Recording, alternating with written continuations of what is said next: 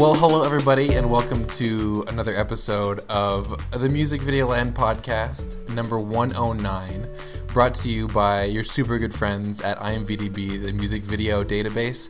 It's a place where you can find information about music videos, if you didn't already, kind of guess that. My name is Adam Fairholm. I type things into IMVDB for, I was going to say money, but for no money, if we're talking, real numbers here. And with me, as usual, is Mr. Doug Klinger from Pompano Beach, Florida. How are you, Doug? Doing super good, Adam. I also have no money. Ah, okay. Well, now we're being super honest with each other. Then we should be really honest about our usual Financial status. Right, financial status, and who else we have on the podcast, and that is Adam Alexander, who you may not know owns part of Beats Entertainment, or Beats Electronics, or whatever you call it. Part owner. Adam, how you doing?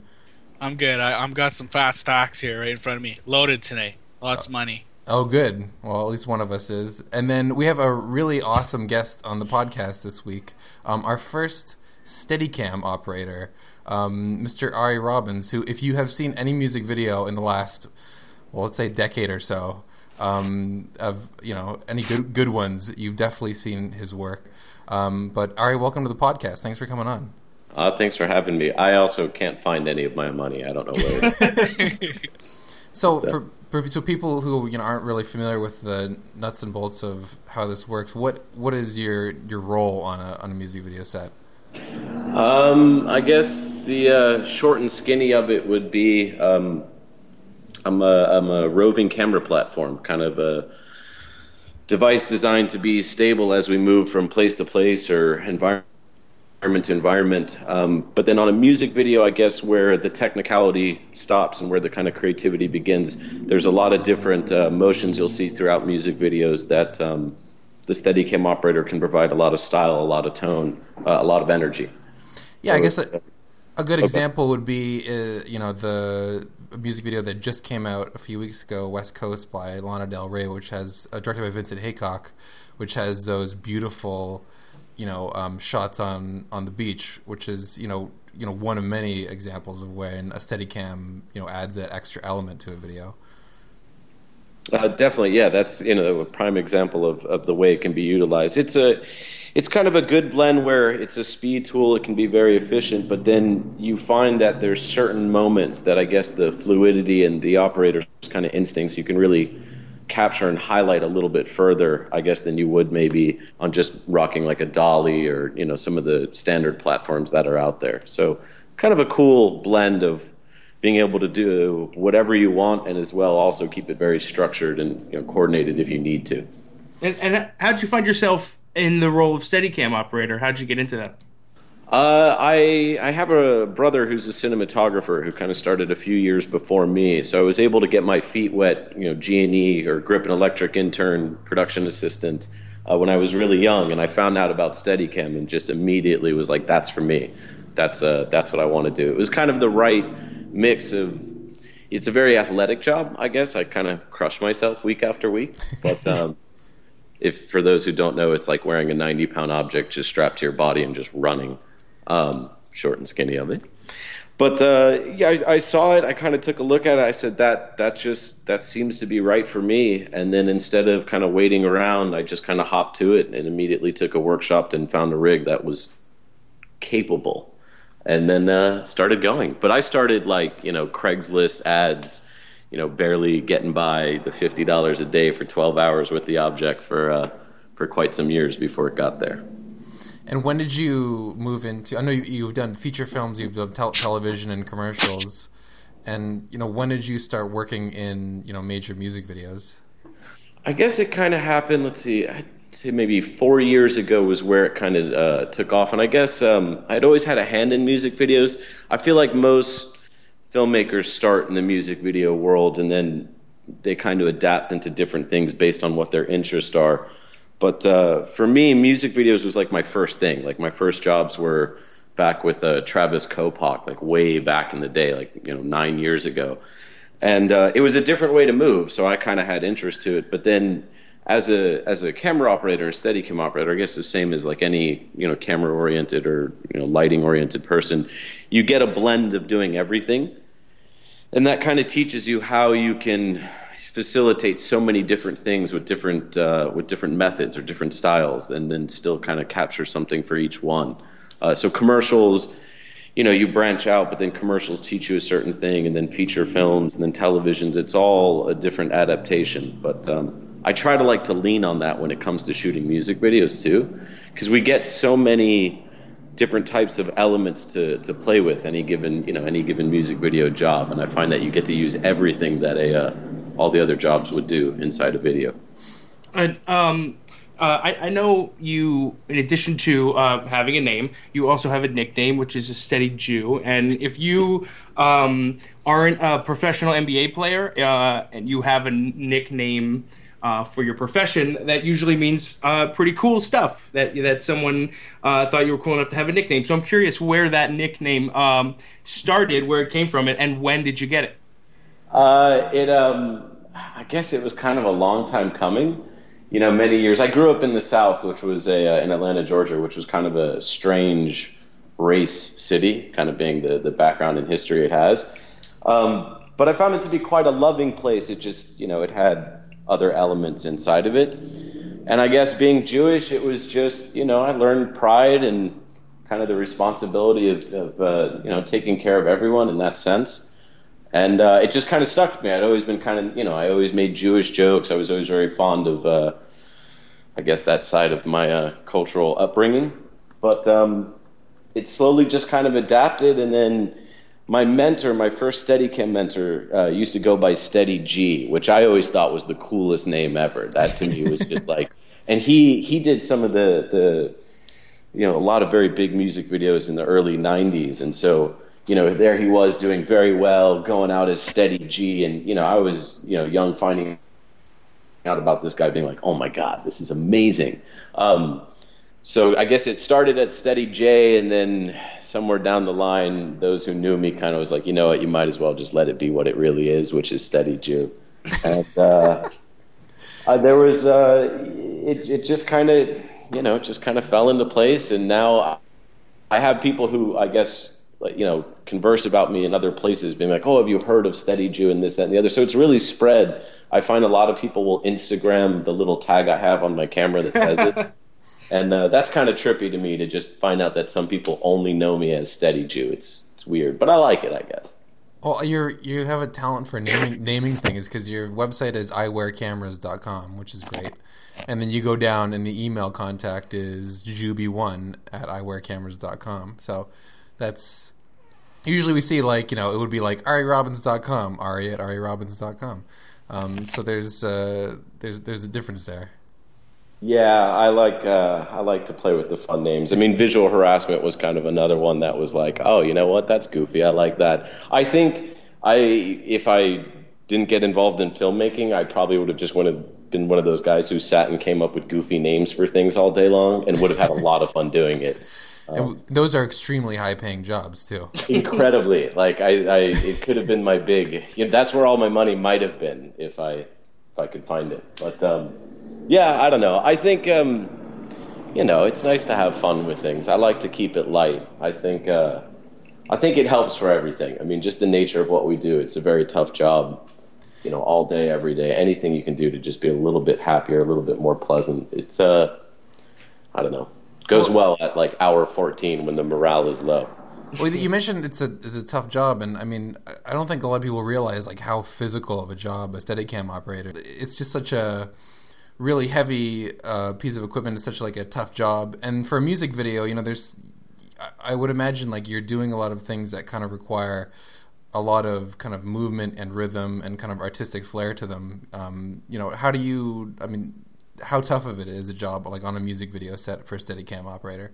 I guess there's the debates between Steadicam operators on what the most challenging jobs, or what's the most difficult. There are a lot out there. I'll say there's not really very many easy jobs for a Steadicam operator. I mean, if you get into it, it's kind of a commitment to pain, which is great, but it really is. Music videos can. There's a lot of different types of music videos. If it's a performance video, you're going to get crushed. You'll spend let's say out of every hour, you'll spend 30 minutes going back and forth just constant motion, and it's all random. So it's not, it's not always so preconceived and thought about. So you'll do a lot of ballistic motion. In like gym class, when you would run from one side of the courtyard or the basketball court to the other, back and forth as fast as you could, and then you get smaller. Do you remember those things? Suicides, I think they call them. Yeah, I remember those. Yeah. A music video is like doing that with 90 pounds on you. And then you do it times like 30. And that's like one day. So I like to think it's not for everyone, but it is absolutely brutal. Most likely, too, for any other type of music video, you're going to end up doing every shot, just because there's a lot that goes into creating a video. So, a day's going to get very stacked. It's going to be very full, and most likely they're going to lean on you. And if you're good at your job, they're going to want to lean on you, not just because it's efficient, but because they know you've got an eye for capturing what they need. So, why not, right? But it's crushing. I kind of like to think out of, if I don't have a month or two go by where I haven't almost died, then I probably am not working that much. And who on set are you collaborating with most frequently, or does it vary? Are you working mainly with the camera department and the DP? Do you work a lot with the director? In a video like I Try to Talk to You by Hercules and Love Affair, are you also working very closely with the choreographer? Who are you collaborating with most on set? It's kind of a mix. In that video specifically, that was a lot more collaboration with David and Larkin together. David really, he always knows exactly what he's looking for, which is an amazing trait. Makes my job a lot of fun to do. So, and that was a video that you can't kind of just come into and go, you know what, we'll put a camera up, we'll put some lights up, we'll figure it out. It's a very precise video. And so for that, you're really working hand in hand with the director. And then with the cinematographer, I kind of feel like you're always working hand in hand with this, or at least in a way you should be. If it's a single camera shoot or a multi-camera shoot, you always want to be kind of protecting your cinematographer's image. So one way or the other, anything you can do to not only speed up getting the shot set up, but as well as something, you don't want to turn around and look on the side that's like, oh, that's the ugliest lighting to put her in. That was the worst spot you could have shot that. Like, that's one thing. So you blend your time, but then you get situations where it's just you and the performer, whether that be an actor and actress or the musician themselves. It's kind of a lot of everything, which I kind of like. And I think it's one of those things, the more they trust you as a team, the more you end up kind of facilitating everybody. I guess if that makes sense. I think so, because you did that video with director David Wilson, the Hercules and Love Affair video, and then I think a few weeks after that, the We Exist video by Arcade Fire came out, also by David Wilson, and it's got that a shot in there that I wanted to ask you about. This really amazing shot that a lot of people have identified in the video that takes place at Coachella, where you follow Andrew Garfield. Kind of through the crowd, not through the crowd, you're kind of isolated, but through up onto the stage, and it's alive. There's a lot of people there. There must have been a lot of logistics that kind of went into that shot. That must be a lot different than working on a closed set. I was wondering if you could tell us a little bit about shooting that shot in particular. First of all, the whole project was just amazing. From beginning to end, it was just a wonderful experience. I'm very, very happy with how that came out. It was I have to just say, it was a real honor to be a part of something like that. Just for the meaning and the people involved and everything, it was a blessing. But that shot specifically was definitely a trip. We went out to Coachella and we were there just for that. So kind of came in backstage and we were all, set up beforehand. It was all planned and coordinated, and it was very kind of secretive feeling because no one knew we were there. No one knew what was going on except the few people, and it was kind of a neat way to come into a job, I guess you could say. But I think one of the things that was the most fascinating about it too is that we were out in kind of the middle of the crowd. They have them all sectioned off, and there's walkways in between, which I guess is kind of just reserved for those worker bees and things like that, but as well as like any kind of VIP thing of that nature. And I don't even think the crowd standing around realized who was right next to them. There's Spider-Man, right, 5 feet from them in full drag, and like very few people even bothered to look twice. And so it was kind of this strange feeling of no one around you understands what's going on, and kind of the powerful message they're getting to witness and not even realize they're about to know about 3 weeks from now, which was really just a strange feeling. But it was kind of also a very emotional moment. I mean, it's a big deal for the actor, for Andrew, as well as just kind of for us, the technicality involved, getting those moments, everything to just work perfect with the timing, with the song, the band, the spotlight, like everything had to come down and just be perfect. We only had one take at it, but I don't know, it was just you're always trying to capture the moment, and I guess that truly is just capturing the moment. So it was just a little stressful in the sense you only get that one try and one moment to do so, but it was just a lot of fun. Just I didn't even camera, there we go, and next thing you know, we're on stage, and it I don't know, it was just beautiful. I guess that's shooting life. I guess that's the cool thing about it. And I didn't even really think about the timing of that, because the for anybody who hasn't seen the video, it kind of fades from the recorded track into the live track. So was there a very kind of rigid time where you had to start moving, or were they gonna? How did that time work out? It was all all coordinated beforehand for the time we would come in. I think you feel it between where it comes in. It was like a spotlight would come on, and we would have our moment to come up. But I was actually a little surprised that it wasn't. We weren't on the same headsets and communication with the stage, or any of the LD or anything like that. So for us, it was kind of, we were just listening to David's cue, and he had it timed out and ready to go. And again, he's brilliant. So he was just, Andrew was in position, we were there with the camera, and then it was just instantly go, and that was it. We just started the walk, and I guess it just, I'm sure there was some movement to it, but it just happened, I guess.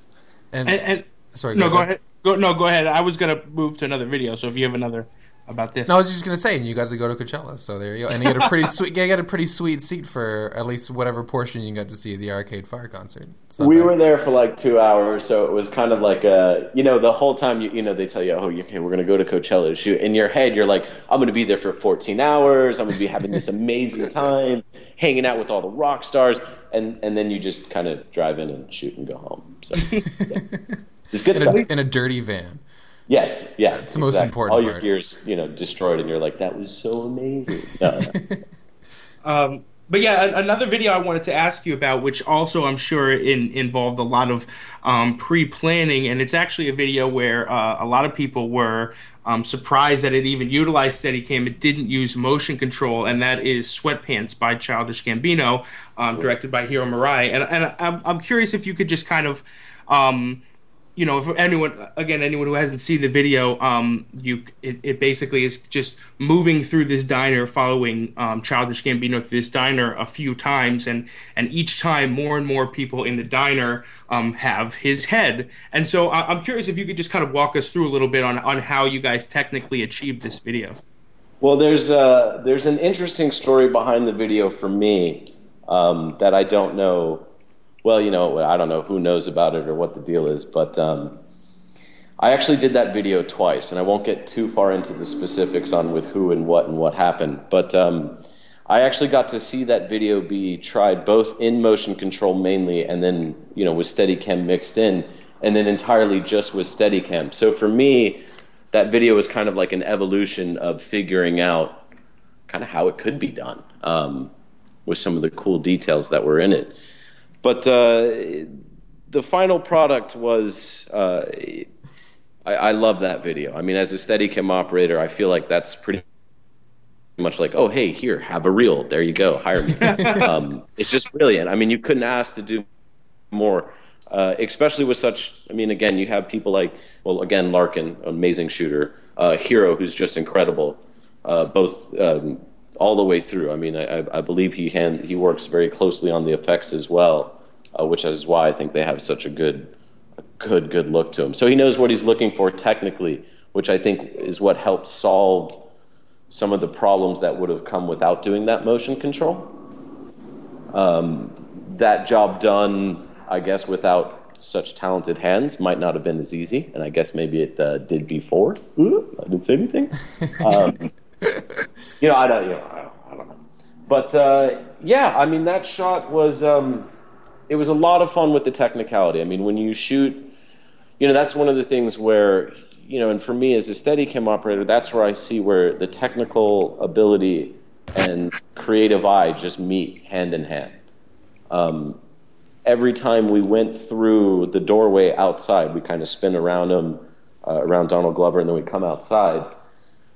We had to land in, an absolute specific part, and you try to get as close as you can. So you do this, minute-long shot. You're sweating, you're moving, you're trying to hit all these points, making everything look perfect, as well as try to have some pacing and some timing, and all these fluid things are going through your head, and you're like, oh my God! At the very end, make sure you land perfectly at this spot. Otherwise, we got to do it again. Technically, it was a beast to tackle, but it didn't really feel that challenging. Larkin had kind of set it up where it was a very smooth thing for me to be able to move through without having to worry too much about reflections, light, seeing things that we were using. So that lent to a lot of freedom to be able to kind of move and focus, on each beat, on each moment, on what he was doing and what was going on, and kind of staying consistent versus struggling to, okay, keep this out, we got to get over here. It gives it that freedom to be in. I feel like when you watch the video, especially the first pass, there's a lot of comfort to it, which is kind of surprising for what's going on, I've always wanted to ask a Steadicam operator this. Have you seen the movie Russian Ark? I have. I own it. I've never been able to watch the whole thing. I always fall asleep. It is insanely boring. But for anybody who doesn't know, it is a one shot. I can't remember how long it is. I think it is 96 minutes, one shot Steadicam film. And I remember reading about. I saw it way back in college, but it's one of those things where, it was basically an entire movie that they shot in one shot. So if anything went wrong, they had to do it over again. And it was like, everybody had to reset, an entire film's worth of costumes and everything. So much pressure was on the Steadicam operator. And it sounds like that's kind of that situation where like the entire production is there, albeit on a smaller scale, but, don't hit a mark and it's kind of back to one, right? Yeah. That's the hard thing about long shots. And though that isn't like a very, the duration of each shot broken down isn't that long, the technicality of hitting it makes it feel like, when we start a shot like that, for me it's like an hour and a half by the time we get to the end of it. It's probably only like a 40-second shot, but in your head going through every single thing that you're, don't hit this thing, move there, you got to land in this part, boom down here, catch this beat. Make sure when you come over here, it doesn't look too wonky. There's so many things going through your head. I imagine the Russian Ark was like every time they did one take, and the Steadicam operator aged like 2 years immediately. And that was like before they clapped the slate, you know what I mean? And so is that literally kind of what goes through your head? Are you kind of talking to yourself as you do it, like literally like that? You do and you don't. I'll be honest, I've kind of, in time you kind of, in the beginning you're so preoccupied with every detail, and then as you kind of go along, you slowly kind of get into that, like, I wonder what they're serving at Crafty, as you're kind of spinning around someone and doing some awesome move.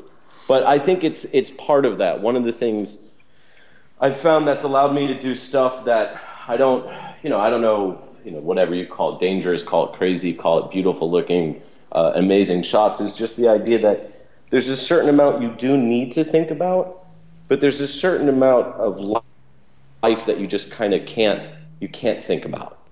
Like if you sit there and you focus so much on, well, boy, if I don't land on that mark, it's blown. But sometimes if you go to that mark and you land on it, but you weren't in tune with the character, you may just not really accent what motion they did, or what something they were trying to, I guess, represent. And I guess in that I try not to think too much. So you kind of do it on the first take, I find. Like, you go through it, you figure it out, you stress about it, you do it, and then you just, I don't know, you just go. You just, kind of like the light turns on and, let the horse out. It's time to race. It is what it is.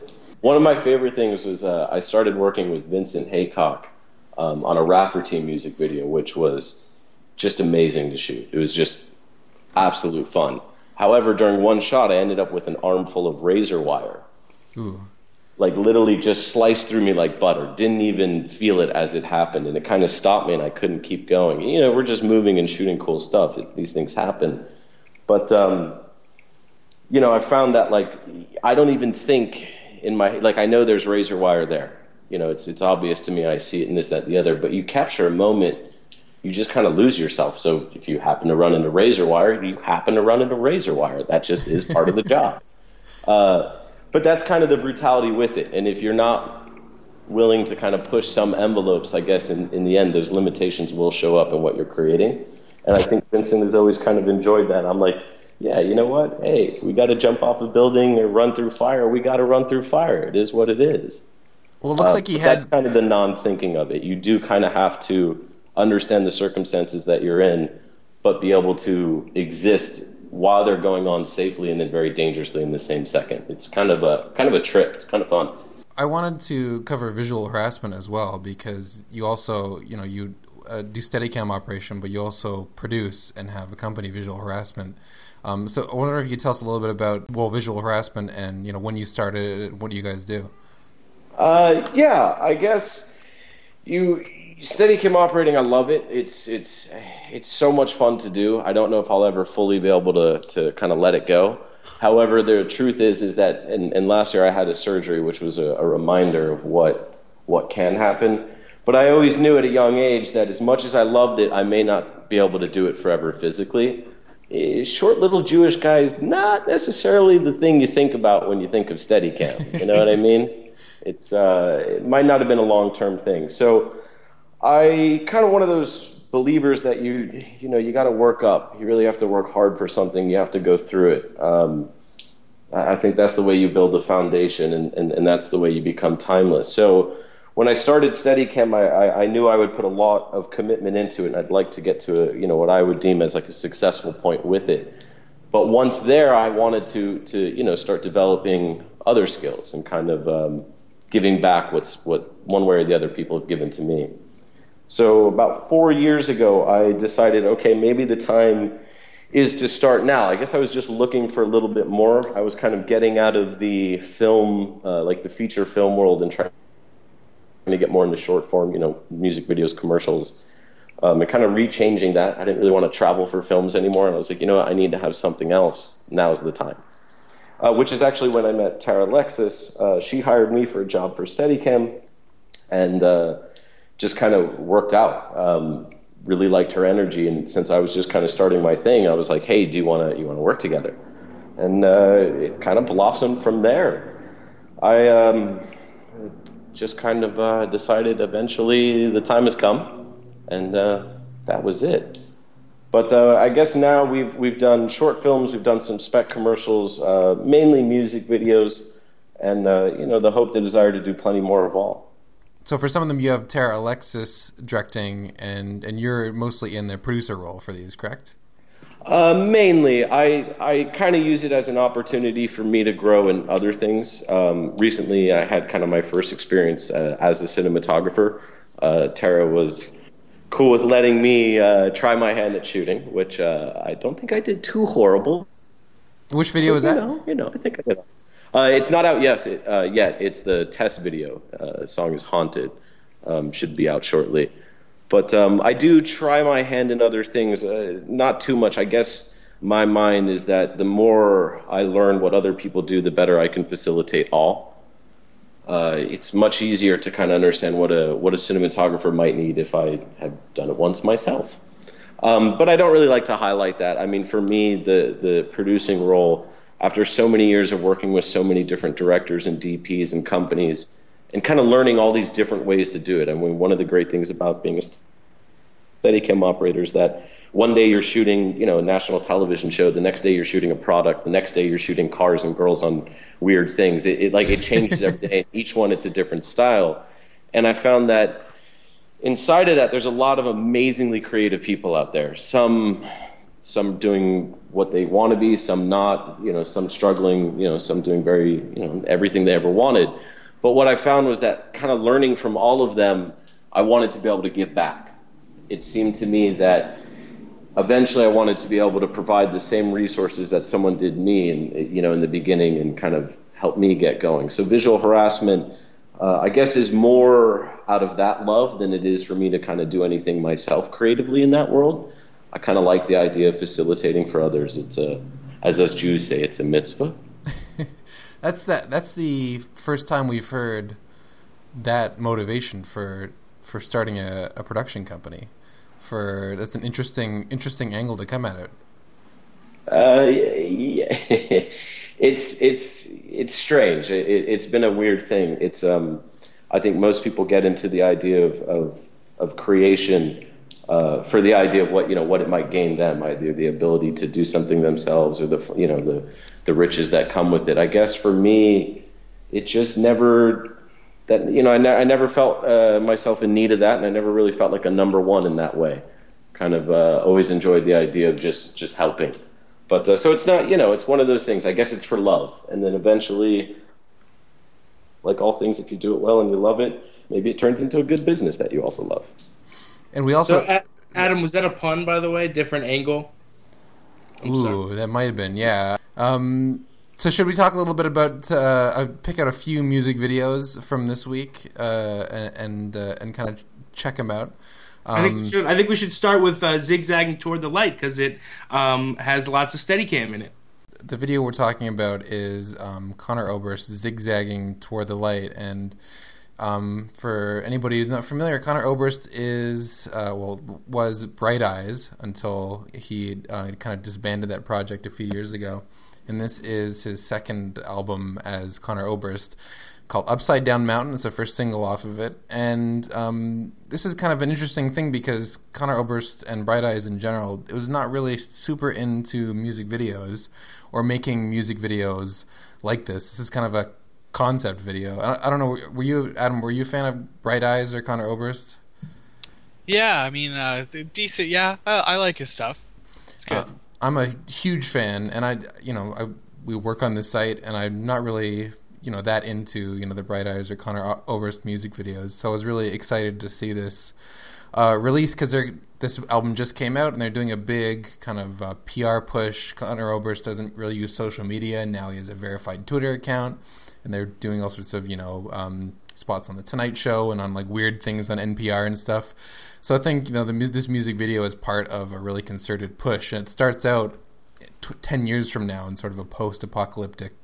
Kind of reminded me of Her a little bit. There's a disembodied computer voice talking to him, asking him strange questions, which is not all unheard of, for Conor Oberst in general. That's kind of his style. But I really enjoyed this video. This is a great album. This is kind of a really good album after a lull of a few kind of mediocre ones. So it's kind of nice to see him releasing a proper music video with a really great director, David Altobelli. Altobelli. Yeah, that's exactly what I said. That's what you said. And yeah, I think this is a good pairing, Conor Oberst. I was not very familiar with him, but after you described how he is, I feel like the pairing with David Altobelli is a good one. And David seems really selective with the acts that he works with. And this seems like a really strong pairing between those two guys. I think one of the videos that people might be familiar with from David Altobelli is the Tears by Health video, which you may remember as the one with the zombie babies. The zombie babies, exactly. Yeah, kind of a really creepy. Also had a little bit of a post-apocalyptic vibe. There isn't like a very like overt post-apocalyptic vibe in this. It's kind of weird at the very end. There's like shots of like a stock footage of nuclear bombs going off, basically. So I don't know. And it also said to be continued at the end. Which so maybe we're looking for other singles from this album in the future. Another great David Altobelli video that he co-directed with Taylor Cohen is So Strange by Superhumanoids, one of our top 50 music videos from last year. If you're going to look at some David Altobelli stuff, which you should, start there. I'm wondering, is a Steadicam well, I guess the shot's going down the street, but there's these shots where the camera kind of flips over. Is that, in your opinion, like, is that all done in Steadicam, do you think? I kind of went back and forth on that. There's parts where it definitely feels like a Movi, which I don't know if you guys are familiar with. It's like a 3-axis gimbal stabilization thing for smaller camera models and things. Kind of like it's similar to a Steadicam in the way it can do things, but it's operated, I guess, in a different, via a different platform. In quick, easy summary. But I thought it could have been either. The flip to me was one of the things where I kind of had to say, could have been one or two tools that do that. The Steadicam would have been a way to do that, and that might have been how they went about it. Part of why I was like, well, maybe it's not a Movi is because doing a flip at a Movi might be very challenging.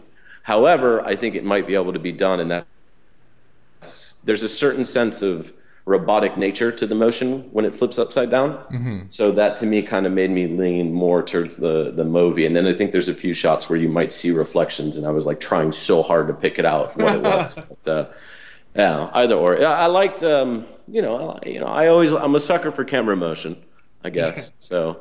And I think it would have been tough for you to catch that because this video, a lot of you could tell that there was a lot of work done to everybody's face and all. It was definitely, it seemed like a stylistic choice. Obviously, it would allow them to not have to get releases for all these actors as well. But I think kind of the soft environment around Conor Oberst in this video definitely seemed like a stylistic choice as well. So I'm curious, if you don't use a Steadicam rig, is it no longer called the Steadicam shot? Just technically, is that how it works? I don't know where the line is yet. I'll have to get with all of my camera junkies and we will have like a meeting of all people who love cameras and decide. I don't know what you call them anymore. I guess I don't know. We'll have to come up with something fun. I'm sure there's something silly out there. So another video that people were really excited about, which just came out, I think it was today or yesterday, Doug? Today, yeah, today. Today, and we recorded this on a Thursday, May 29th, is Best Friend by Foster the People, directed by Brewer. And this is a video that it's one of those things where sometimes you see a music video and you're like, I can't believe somebody didn't think of this, or I've seen this concept before, and this is something that I don't think anybody really saw coming. It's about a model that eats other people or eats other models and sort of takes on these weird traits of theirs. Great legs or certain other attributes, and this was a really, really bizarre music video. To a crazy end, they take it, like stretching her neck to 3 feet. She becomes like this like 10-foot model monster. Stylistically, kind of similar to the coming of age video directed by Brother, which was the last Foster the People video, particularly in the performance portions. I think kind of there's like a retro trippy kind of vibe to the performance portions, which also existed in the Brother video. I love this video. I thought it was crazy, unexpected, and just like some of the most insane stuff. The animated sequence that Alex Brewer, one of the two Brewer brothers, actually did. That was insane. And then the video, the VFX, they kind of brought in some of the VFX champs, Zach Stoltz and BMO, to back the Brewer guys up.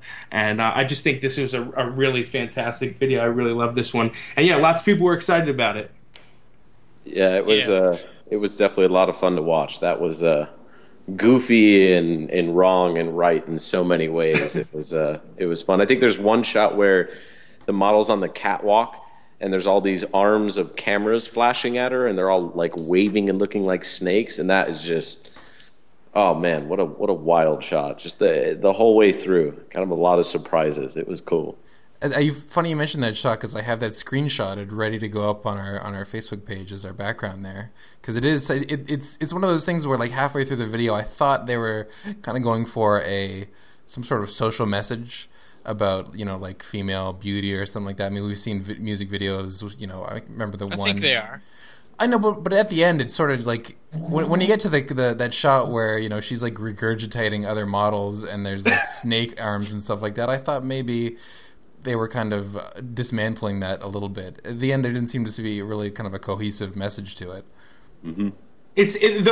Those elements are in there, and you can take that from them if you want. It definitely seems like this idea was more driven on like crazy ideas, which more recent Brewer is trending in that direction. I think is getting some crazy shit going, and which I really love. And I think it's worth mentioning that Foster the People pretty much like they do it with their music videos. There are very few Foster the People music videos that I don't love. Particularly, obviously, the ones they did with Daniels, Ace Norton, like I mentioned, the Brother video that they did. I mean, the Foster the People really like let the like really awesome music video directors make really awesome music videos for them, and I think that you gotta give props to that. I think. Yeah, they do allow a lot of creative freedom, and it seems to always steer them right. So I hope they keep doing so then. I think that might have something to do with Saul Levitz, who works with them pretty closely. He's even in the Houdini video. He's a really great music video commissioner. He kind of gets it and knows what directors make great stuff. And so, but the other thing is that no matter how crazy the video gets, they're always in it. They never kind of pass that off. It's funny that Mark Foster there's so many shots of him just kind of like sitting in the audience of like next to the catwalk. Right. It's cool though. I mean, it always seems to be mixed in correctly. Like it's a little bit not too much or too little. It's a much better play than I think some that are all about just the artist or completely not. It's a nice mix. It's done elegantly. Yeah, it's definitely woven in really well, and yeah, particularly keep going back to the Houdini video. I mean, any artist that's gonna let you kill them at the beginning of the video, and then turn them into a robot, gotta give love to that. So that's a cool video. Let's talk about some more. Let's talk about some popular stuff from this week. Not just the stuff that we love, which is what we started with, but let's talk about some popular stuff. Popular stuff that uses Vine. How about that? Random. And let's talk about will.i.am featuring Cody Wise. It's My Birthday. Music video featuring lots of Vine famous individuals and lots of Vines. 40+ Vines put together in this music video to make a music video. What did everyone think of this one? Well, first of all, who uses Vine here? I will say that I am an avid. I don't make Vines, but I watch them a lot. I do both. Yes, Doug does do both. Well, actually, let's put a link to some of Doug's Vines in the show notes. Vine classic. Any of them with 7+ likes are going to be the good ones. So look for any Vines with at least 7 likes, and yeah. Ari, are you a Vine fan at all? I'm a fan. I actually. I have an assistant who works for me, and she always vines me while I'm out, like on the phone, walking around, pacing like a madman, and then sends them to me later, which is never really fun to watch yourself just doing shit throughout a day via Vine. But I myself, I don't. We need to find. Are those on her personal account? They might be. Maybe I'll send you a link. I might have to kind of, go through them, make sure they're not too negative in any way. Fair. That's fair. That's a fair request. Well, how negative can you get in 6 seconds, though? Well, a lot of phone calls in a day. I think one of them might actually be during the pre-production of Survive, so they can get there. They can get there. And Adam, do you Vine at all? I do have a Vine account. I don't Vine enough, but I do see some of the better ones that kind of go viral, and there's people doing some cool stuff on Vine. Well, pretty funny stuff. There has been like a kind of an attempt for a kind of a cross-platform promotion from music videos to Vine. When we say music videos, we essentially mean Vivo and YouTube, and Vine. Like Nicholas Megalis, who started off as sort of a Vine star, I guess if you could use that term, recorded a song that was based on one of his Vines, and did a music video for that. And then just I think just a few days ago, there was. Like, you gotta help me out of the name. The little kid that dances made Terrio. Oh my god, this video is amazing. These are like. So the Terrio video, just so you can, the artist is Terrio somehow. Lil Terrio is his name as an artist. Who was just some little kid who like his cousin would film him. He went viral on Vine, and now like every rapper wants to hang out with him. So this video is Terrio as the artist but he doesn't do anything in the song. It's all these other featured artists, and he just dances around in the video. Anyway, that is a really insane music video. We'll link to that one, although I didn't make anyone watch it this week because we're not going to talk about it any more than what we just did.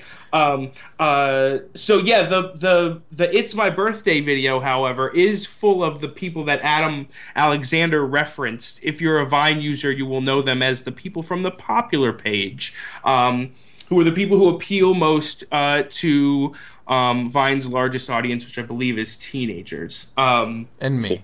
And us. And I won't let my hate for the people in this video shine through too brightly, or the fact that I don't like the fact that they're not using Vine as it was intended, which is shooting things through Vine, because that's an interesting thing about this music video. Despite the fact that it's put together, 40 plus vines, this is not a music video shot with an iPhone.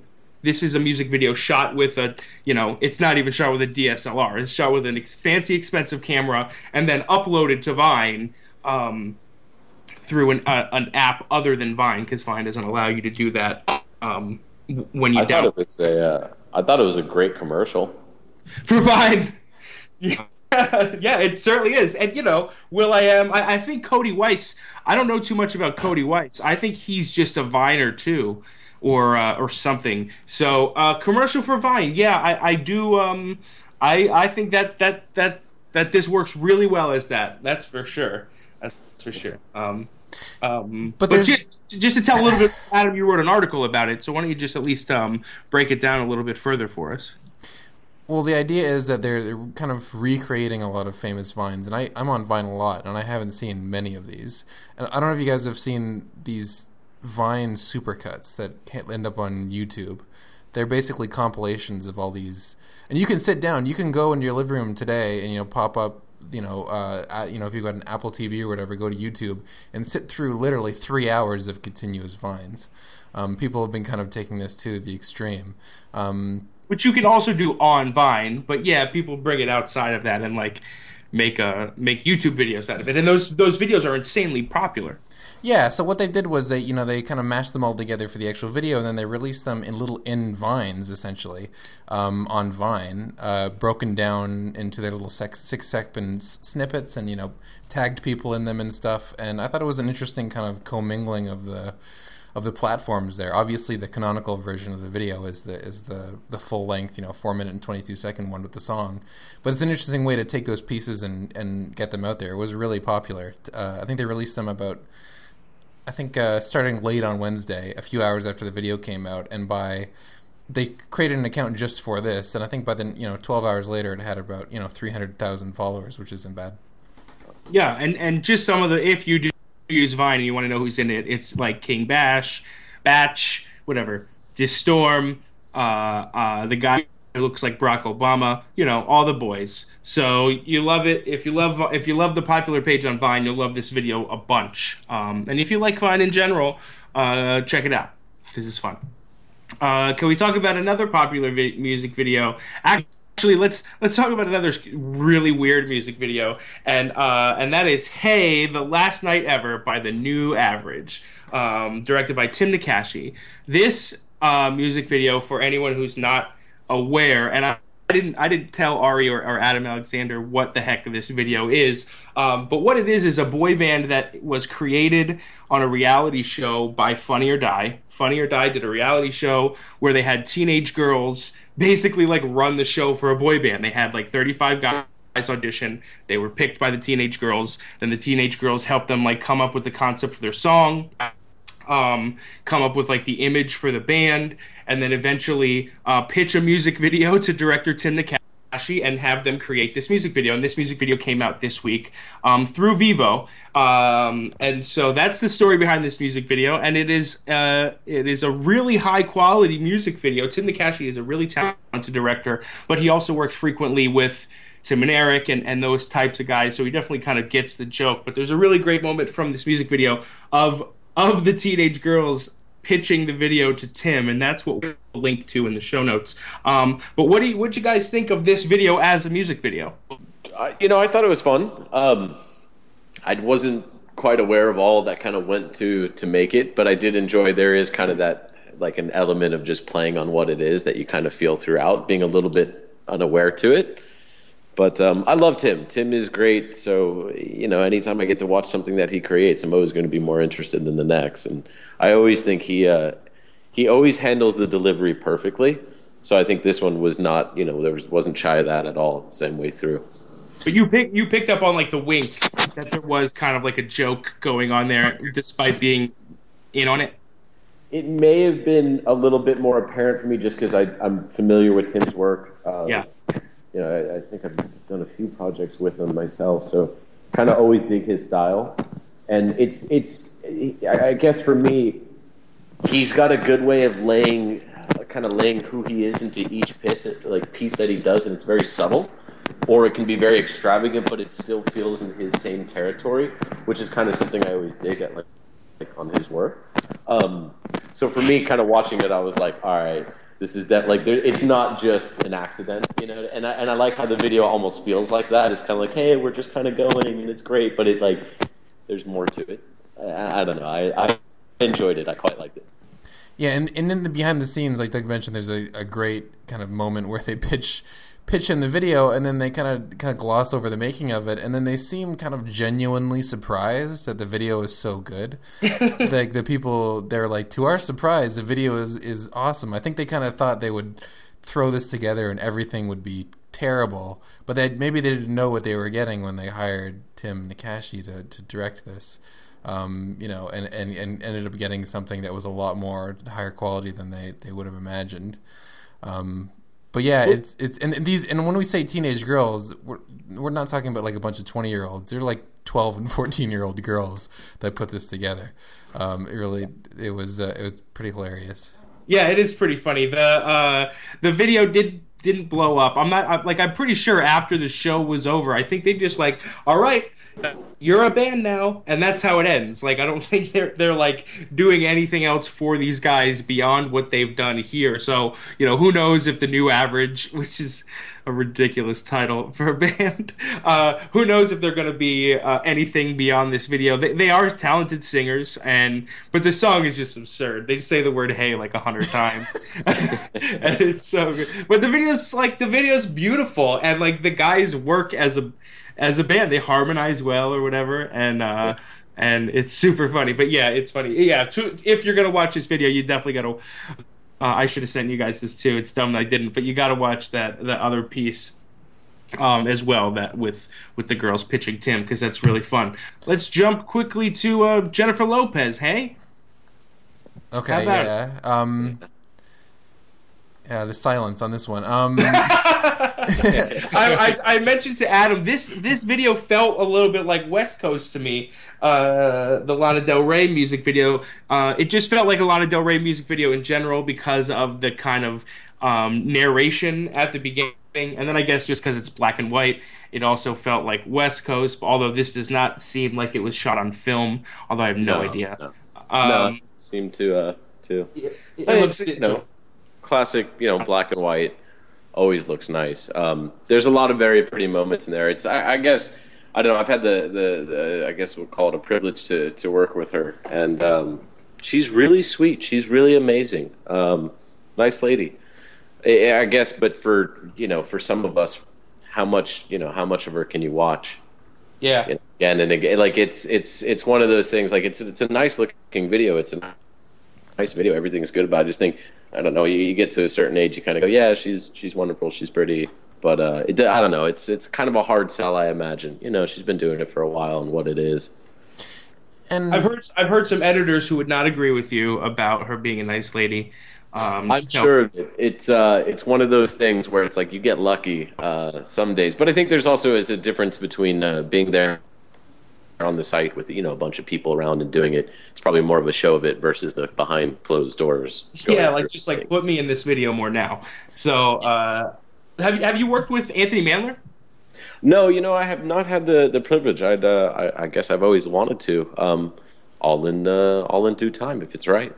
Anthony, if you're listening, yeah, hire this guy. My number is because Anthony Mandler. I think if there was like something I could or a pattern I would identify with him, it's like taking, especially with like single female singers, he oftentimes takes them and puts them in an environment, and that is sort of the concept of the video, and kind of lets their kind of personality shine through. I think a good example of that is like the "Come and Get It" video by Selena Gomez, which I think is a successful video on some levels, but it's really one of those things where it's like her in an environment, basically, in like in an outdoor environment, and it kind of all hinges on Selena Gomez being able to pull it off.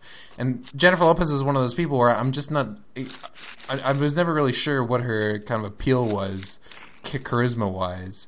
And when you put her in a video like this, where I know there's another dude in there, and he's obviously a cool dude, David Gandy. He is cool. He's way cooler than me. But I don't know if she has really kind of the charisma to pull this off, and maybe it's just me. But I found it a little bit lacking in that sense. One of the biggest stars in the world, it doesn't have the charisma, but you know what, you make kind of a point. I mean, I'd want to watch "Come and Get It" before I watch this one again. So maybe I just like Selena Gomez a lot, which I do. And she has some of the largest hoop earrings I think I've ever seen in my life. The hoopiest earrings. That is a hula hoop. No, but she looks great though. I mean, whatever. She's a pretty lady. This video is going to be massively popular. So there you go. That makes it worth it. Wait, is it though? It's only at 180K, 175K right now. I mean, in the day. It's already it's in the top 10 after a day. So, I mean, I guess not massively. Yeah. Massively popular is, I guess, a stretch. I guess, and when you're talking about Jennifer Lopez's ceiling on popularity, she has the third most popular video of all time with "On the Floor," with nearly 800 million views. So yeah, she's got a lot of room to grow. That's a good way to put it. So I enjoy taking part in that growth with her, which I won't. Let's for the third week in a row, let's talk about a music video that celebrates Brazil. 2 weeks ago, we talked. There was a Pitbull music video, which was the official music video for the FIFA World Cup. Last week, there was a Shakira re-release of a music video that, although it wasn't the official music video for the FIFA World Cup, it was very, very much about FIFA and soccer. It was a massively popular music video. This music video seems to have been made because of this soccer going on in Brazil, although no soccer in this music video at all, just lots of boobs, which is, I'll take that trade any day. And that is "To Brazil" by Venga Boys, who you may remember from the song "Boom Boom Boom" from 1999, classic South Florida Power 96 classic hit. So anyway, what'd you guys think of this video? Gratuitous or no? I had to, honestly, I started watching it and then kind of gave it like the 15, 20 seconds, like, wait, are they gonna cut to something else? Kind of slid through to the end and was like, no, that's a lot of boobs. I personally love boobs, I'm a big fan, but, how many can you watch bouncing around with weird objects before you're less excited? I think it's one of, I guess it works. But it was weird. It was kind of one of those things because it's, I guess for what the song is, it's, for what it is, for what they're doing, it's fun, it's enjoyable, it's, it's cute, it's funny. But I don't know. I kind of, I got the gist of it and just by scrolling through, I guess. Which is fair. That's where the YouTube sort of hover over and see the little pictures from throughout the video really comes in handy, because you can take 10 seconds and just have and you can see, okay, this is the same thing for the entire time basically. Yeah, a couple GIFs would have sufficed for this one probably. Or something with it, because a lot of it was like the random objects, and it seemed to me like it is fun and it is funny. Oh yeah. And again, if you're a guy and you like that thing, you're gonna be entertained. But I guess for me, it was like, all right, I'm not gonna go crazy, And it probably wouldn't be the first thing I would link to all my friends and be like, yo, let's see this. I'm sure there's way other different links to send to them that they would enjoy more. But Like I don't cats know. I playing thought it like Jenga, for example. I thought it was cute and quirky, but I feel like at the end of the day, for some of the fun that they were having just doing, they could have added some things to maybe make it a little bit more oriented to what it is. I mean, there's a lot of things you can hang from nipples. Just seemed like, could have done some more. Well- True. That's and just this was the music video was directed by well, not gonna try. Ein and San, man, they're from a female duo from Amsterdam. I don't know why I thought mentioning that it was females who directed this video mattered. I don't think it does, because it doesn't change what's in it, and it's still booze magic. But obviously, like I guess my point with that is their focus are the visual aesthetics. It seems like obviously everyone knows who is going to be appealed, drawn to a music video full of bouncing and shaking boobs. However, it does seem like there was the focus, at least of the filmmakers. There was a lot of time spent. It wasn't just random pasties on the nipples. That it wasn't. It was they were artistically motivated. I don't know what I'm talking about. No, I mean that's where I think it's like there could have been a lot of fun things to do. Plus, hey, there's always seems to me there's always options for high speed and other fun things. True. And Ein and San, I think I gonna guess that's how you pronounce it. They manage their page on IMVDB. I did not know that. Yeah, they didn't write back to my email, but they did take over the profile page that I linked to in my email. So can't win them all. That's a 50-50 win for me, I think. So thanks for taking that over. I do want to really talk about the Bridges by Broads. Broads, Alexander? I think it's Broods. I think it's Broods, yeah. Bridges by Broods. And this is the U.S. version of this music video, directed by Dory Oskowitz. I just wanted to quickly talk about this one because I love it. Let's do it. Did everyone else love it? Well, just really quickly, I just want to clear it up. Are these people on some sort of hallucinogenic drugs? Is that established at any point? I don't know that it's ever established, but I think that would probably. But it's a good. That's a good reading. I really just kind of like, I like the kind of whole vibe of the video, and I really like the way it looks. And I don't really understand it, but I never do. I thought there was an interesting little parallel too. Broods are from New Zealand, as is Lorde, and Lorde did a video for Royals, the original one, which didn't feature very much of her at all. And then she did a U.S. release, which had her in the video much more prominently. And this alternate version of Bridges also features the band for the first time in the video. So that was kind of an interesting parallel to me. I don't know that. I guess Americans need to see the band in the video. That's the interesting little detail that I got from it.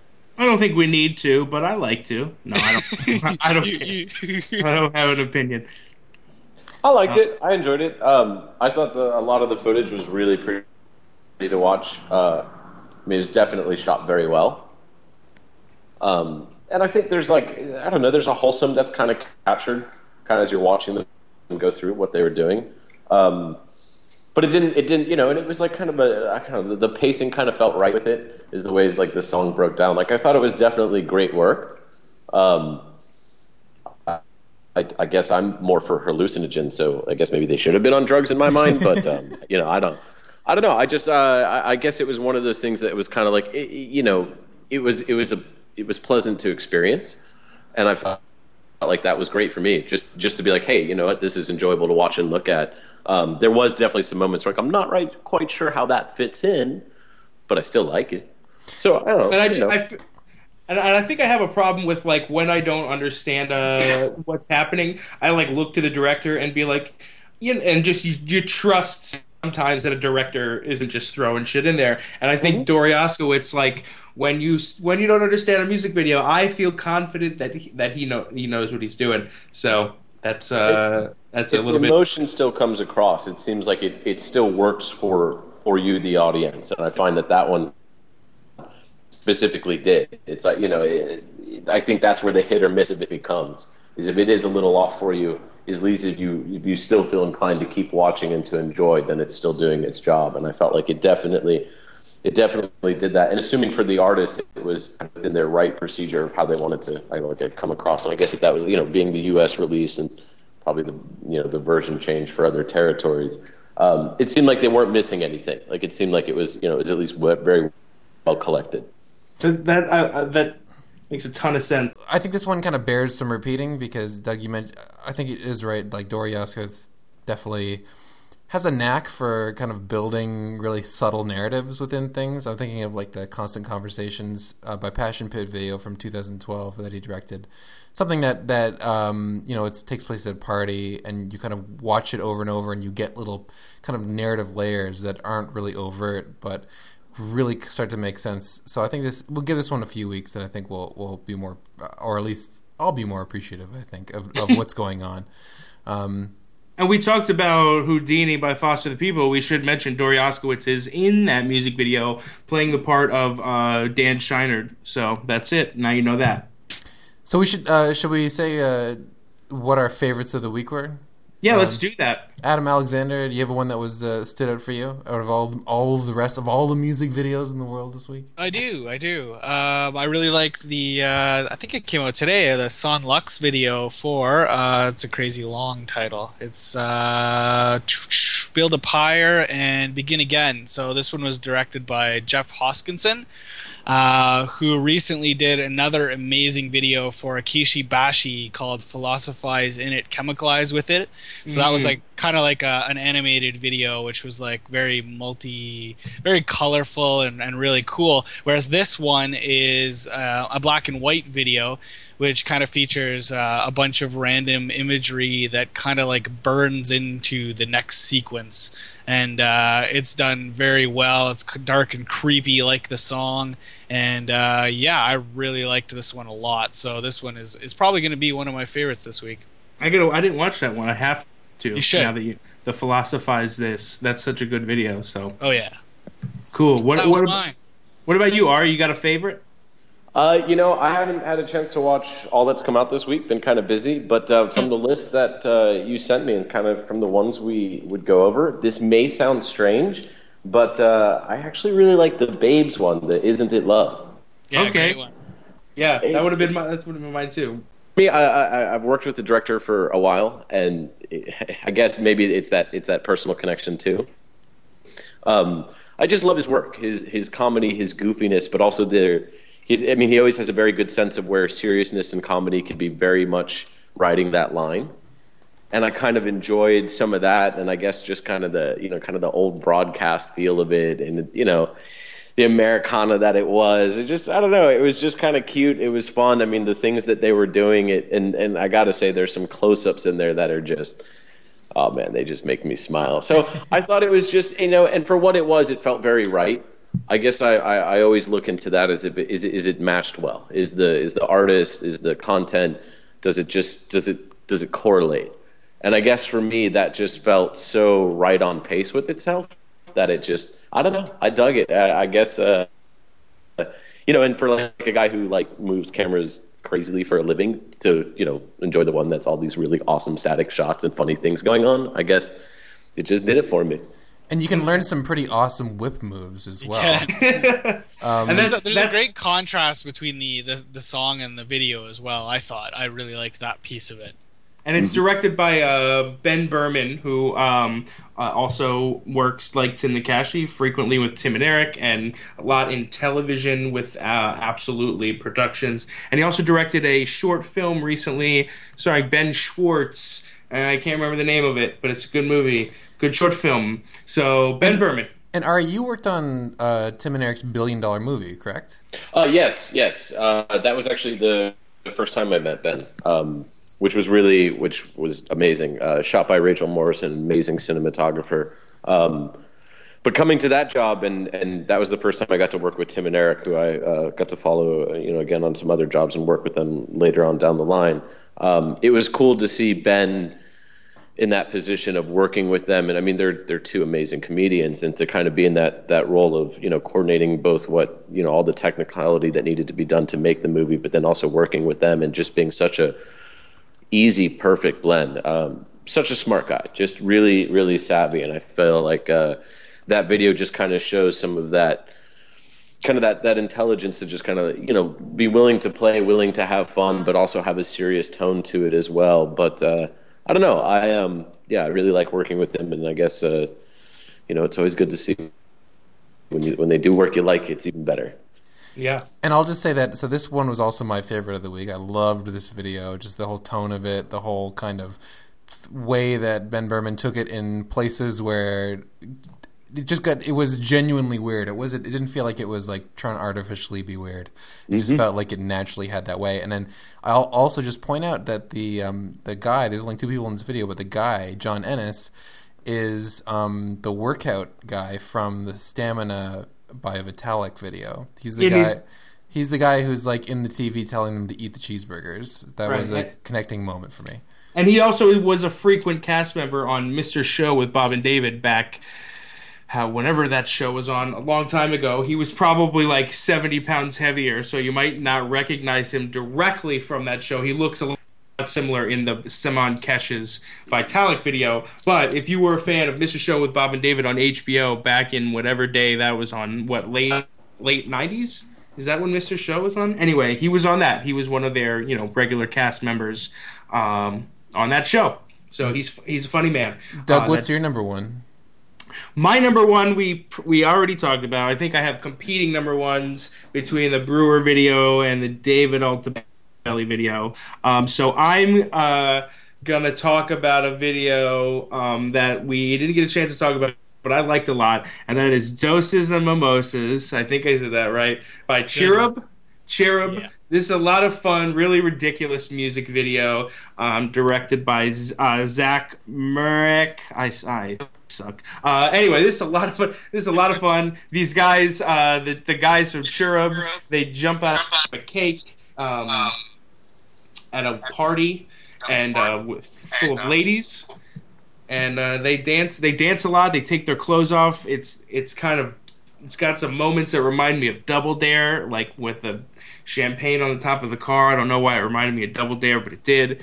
And I like this video. Not my favorite of the week, but I want to talk about it. A Chromeo feel to it too. A little Chromeo. Video and music wise, it's kind of like the new disco vibe going on. A little bit more nudity than Chromeo usually has. Right. They went there with the nudity, and I just kind of like all the performances of the people in the video. It's a really kind of weird vibe to it, and the guys in the band, I think they pull it off. I think they pull off the weirdness. They do it. They do it. And we pulled off some weirdness here tonight. We did. I'm really proud of it, and we got through all of the videos on the list. Yeah, Doug always sends way too many videos, and we got through them. So as always, you can find all of the videos that we talked about, including the links, if you go to imvdb.com/podcast. And you'll also find 108 other episodes of varying quality featuring us and other awesome people in the music video industry talking about music videos. So Ari Robbins, thank you so much for being on the podcast. We really appreciate it. Thank you for letting me use my Russian Ark reference. I've had that one under my hat for about 10 years. It's a good one. Everyone always asks about it, but I think there's probably only 10 people who've actually gone through the whole thing. So I saw it in the theater, so I didn't have any choice. I couldn't turn it off.